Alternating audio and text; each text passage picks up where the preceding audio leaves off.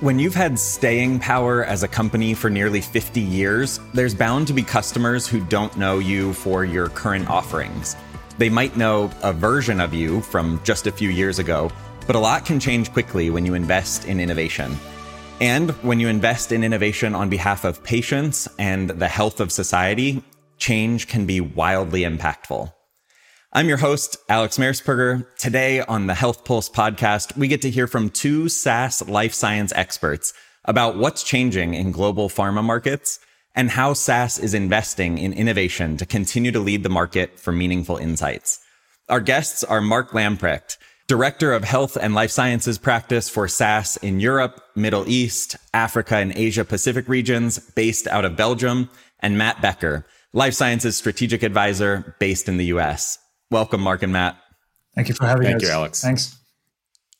Mark, we're going to start with you. We've recently had a few senior executives at globally recognized life sciences organizations on the podcast, and all of them have shared the recent impacts of global pandemic, supply chain challenges, explosion of new data sources and technology capabilities, all these effects that have had on their business.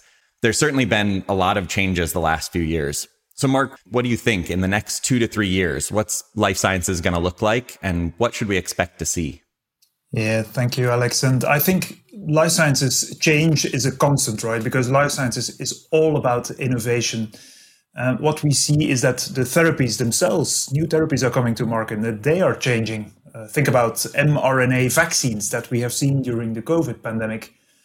Commercial pharma, the way that therapies are being introduced to the clinicians and to those that prescribe these therapies, the way that the information is reaching them is changing. And then I think what is most impactful is how clinical trials and how therapies are being tested on humans. And that is changing as well. Like new types of data. We all know about patient sensors and wearables and digital biomarkers that will become available and are available to pharmaceutical companies. We see new science platforms. We see also the erosion of classical so-called EDC systems and more data coming available from other sources. I think what we should tackle the word immediately, generative AI, and how that will impact how people are extracting insights from data and from information and what that does to programming. So that is changing. At the same time, you see a lot of collaboration happening, a lot of interoperability standards being introduced, the way that regulators are innovating, the way that the FDA is modernizing their data science environments, and the overall harmonization, I would say, the convergence between healthcare and the clinical research world. There's also massive changes happening there. Certainly a lot to pack in these next few years. Matt, do you agree? Are you seeing any international differences or anything different? I 100% agree with what Mark is saying. I think a few other, Mark mentioned technology adoption, right? Before the pandemic, I never knew what telehealth was. But during the pandemic, I had to do telehealth. I did like 2 visits. I had never done anything like that before. And I'll tell you what, I'm a fan. Being able to do that from my home, I'm a huge fan. Mark mentioned, generative AI. Even when we talk about artificial intelligence, machine learning in drug development, screening, using computer simulation or modeling to discover new targets for potential medicines. Digitalization, hard word to say. It's a tough one for me to say, but we hear about that a lot as well. That's one of these buzzwords that we're hearing in our industry, and we're going to continue to see more adoption of that. And precision medicine.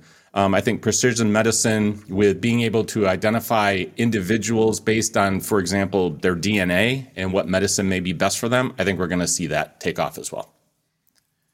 We've already mentioned 1 or 2 new technology capabilities.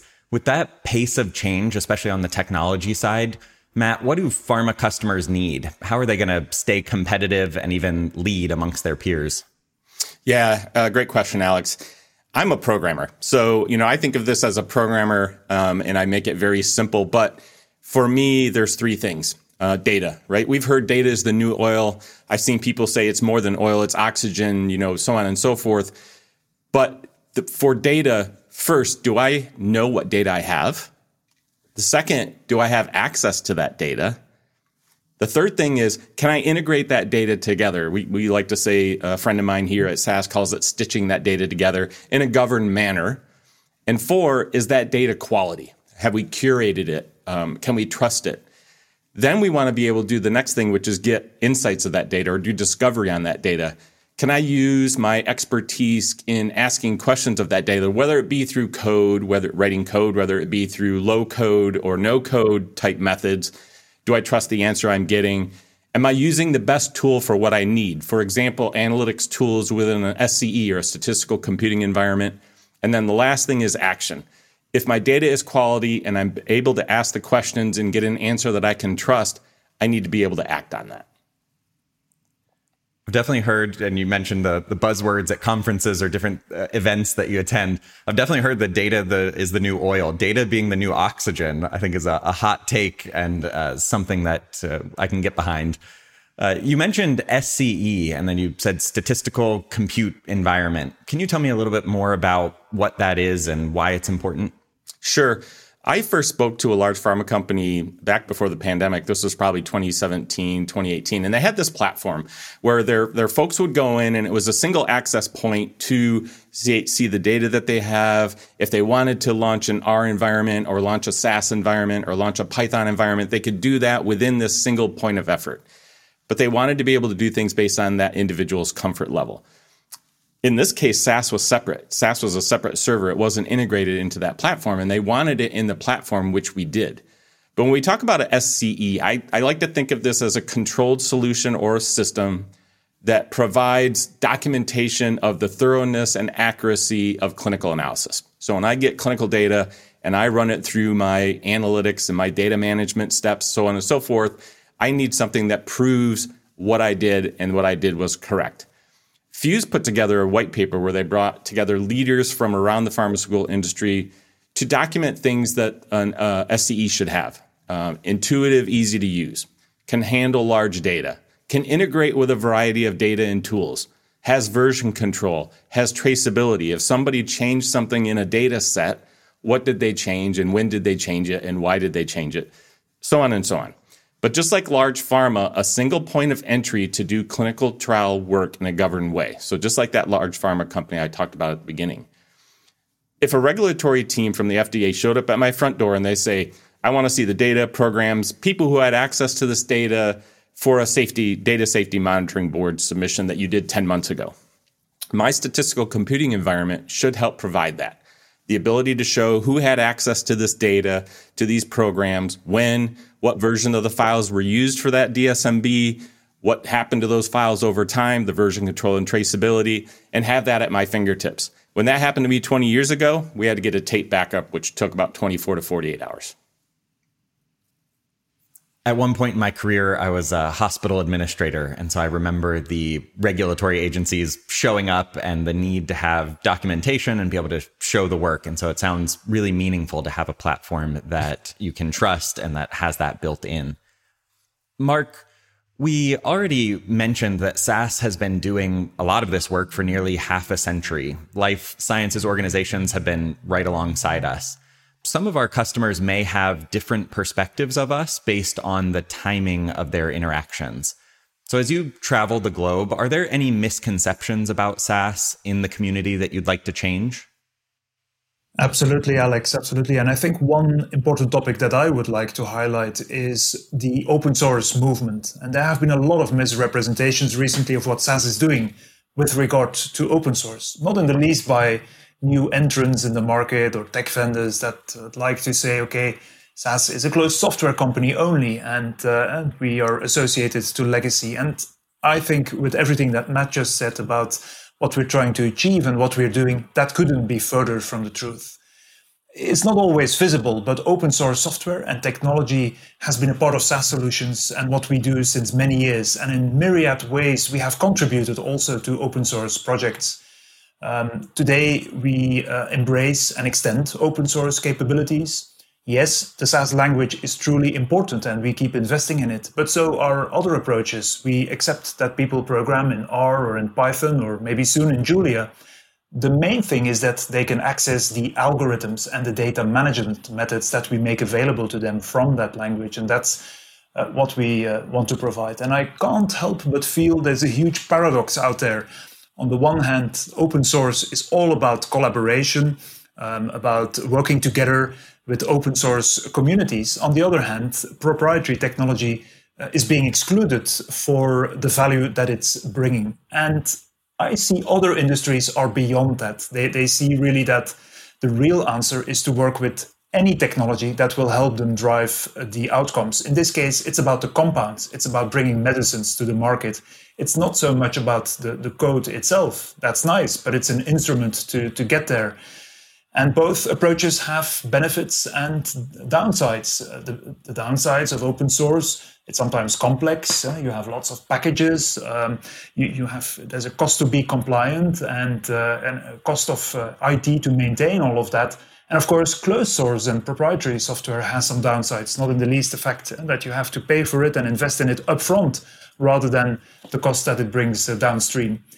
The real thing here is there is no free lunch. Whatever approach you take, it's about finding the right balance. And I work for another marketplace, and you're coming from that, Alex, from the hospital and healthcare provider market. And what I see there is that a lot of hospitals, they start with some form of exploratory research, sometimes open source projects, and then they want to bring that to the patient in a clinical production setting. And then they see that they need other types of technology. They have other requirements to mature that, to put that in production. And that's really where we want to make the difference as well for our customers and users. I love how you brought that back to the end user, that the means or the outcome is what's most important. And so really exciting to hear how you've changed maybe some of the perceptions in the market as well. Matt, SAS invests heavily in innovation. How does that show up to a life sciences customer, and most importantly, to that end patient in need of the next drug or intervention? Yeah, another great question, Alex. And I'm gonna cover how does this show up for a life science customer, and then I'll give you an example of how this helps patients. At SAS, we build software and we invest in that development of that software to better society. Whether that's credit card fraud, when you walk into Target and you get a coupon on your phone, or get best-in-class medicines to treat a disease. That's in our DNA, no pun intended. I'm continually talking to our clientele about pain points or how we can make their lives easier or more efficient. For our industry, every day that a drug is delayed is about $1 million or more. So we're trying to make things more efficient, and we want to get these drugs to people to help them as fast as we can. So for example, I need to get data from systems. Mark mentioned EDC systems. We do have new ways of getting data, but we still use EDC systems. And even today, to get data from those, it could be a manual process. Someone goes to that site, someone extracts that data manually. Somebody pulls it down as a zip file. They unzip that file manually. They move it to their statistical computing environment, into their SCE manually. They kick off a program manually. So you see the path, a lot of manual steps. But what if using, for example, APIs, we can automate the pull of that data, storing it in my SCE, running my programs, all in one script, all in one automated fashion. So it's listening, it's saying new data is there, and it's automatically doing all those steps for me. Another innovation I was recently involved in, I met with a large pharma organization who wanted in our studio to have SAS code inline and have it run. So basically SAS code mixed in with R code. So I didn't have to go out to SAS and do code over there and come back over to R. I'm in R and I want to be able to call SAS code directly from there. Done. We work with open source bidirectionally. I can have R and Python code in SAS, and R and Python can have SAS code within them. Our CTO, Brian Harris, says BYOL. Bring your own language. We're not anti-R, we're not anti-Python, we're not anti any language. We want to ensure you have a platform that governs the data, is performant, and provides results you can trust. We are doing this today with our friends in the industry. So for that patient in need of the next drug, intervention, even predicting needs, I'd like to highlight some work we're doing in Nevada. We're combining genetic data, environmental data, individual health informations, and researchers and physicians are gaining new insights into population health enabling personalized healthcare while improving the health and well-being of entire communities in Nevada. There's some really good personal stories. I asked folks, Google Healthy Nevada and SAS, and you can learn more about the amazing work we're doing. Really cool combination of the omics that you mentioned and personalized medicine and hitting on a bunch of those that feel to a lot of us futuristic topics that are happening today. I appreciate you sharing that. Mark, are we talking about just life sciences industry broadly today? Are we getting enough of the insights that save lives?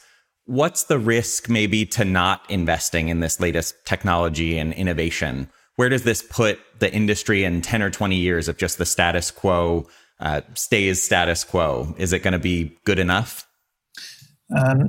Well, first of all, Alex, I do want to take that back a little bit and say that pharma is all about innovation. And I think they realize that. They bring innovative medicines to the market, to the patient every day, right? There's approvals of fantastic medicines getting out there. I think they're investing as well. But somehow pharma needs to do a bit of a better job explaining that to the public, I think. It's sometimes difficult to explain how that innovation looks like and how they have worked to bring that to the market. I think Matt explained the Healthy Nevada project. It's complex. Biology is complex. The fundamental science is key. And so we have to recognize that a lot of that fundamental science needs to be done. And so investing in that is really important. Pharma companies constantly need to move the needle. They have limited patent periods on their products, so they know that.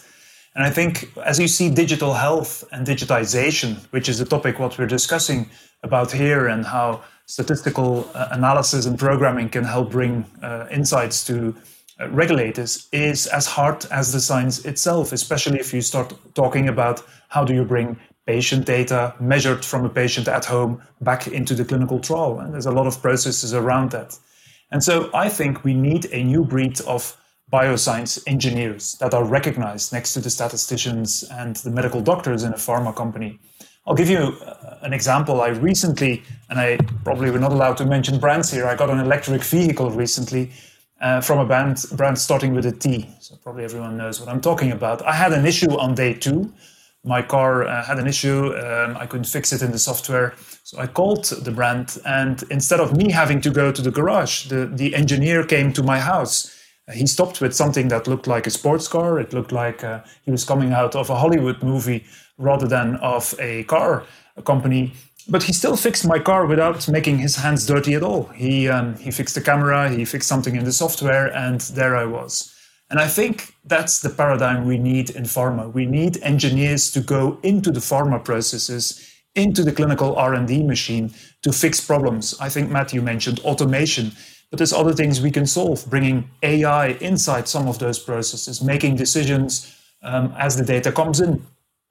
So we don't need people to go to IT when they have a problem. We need the software inside the processes, almost to be self-healing inside the process itself. And I think it comes down to curation of data and understanding of the process. That's always the same.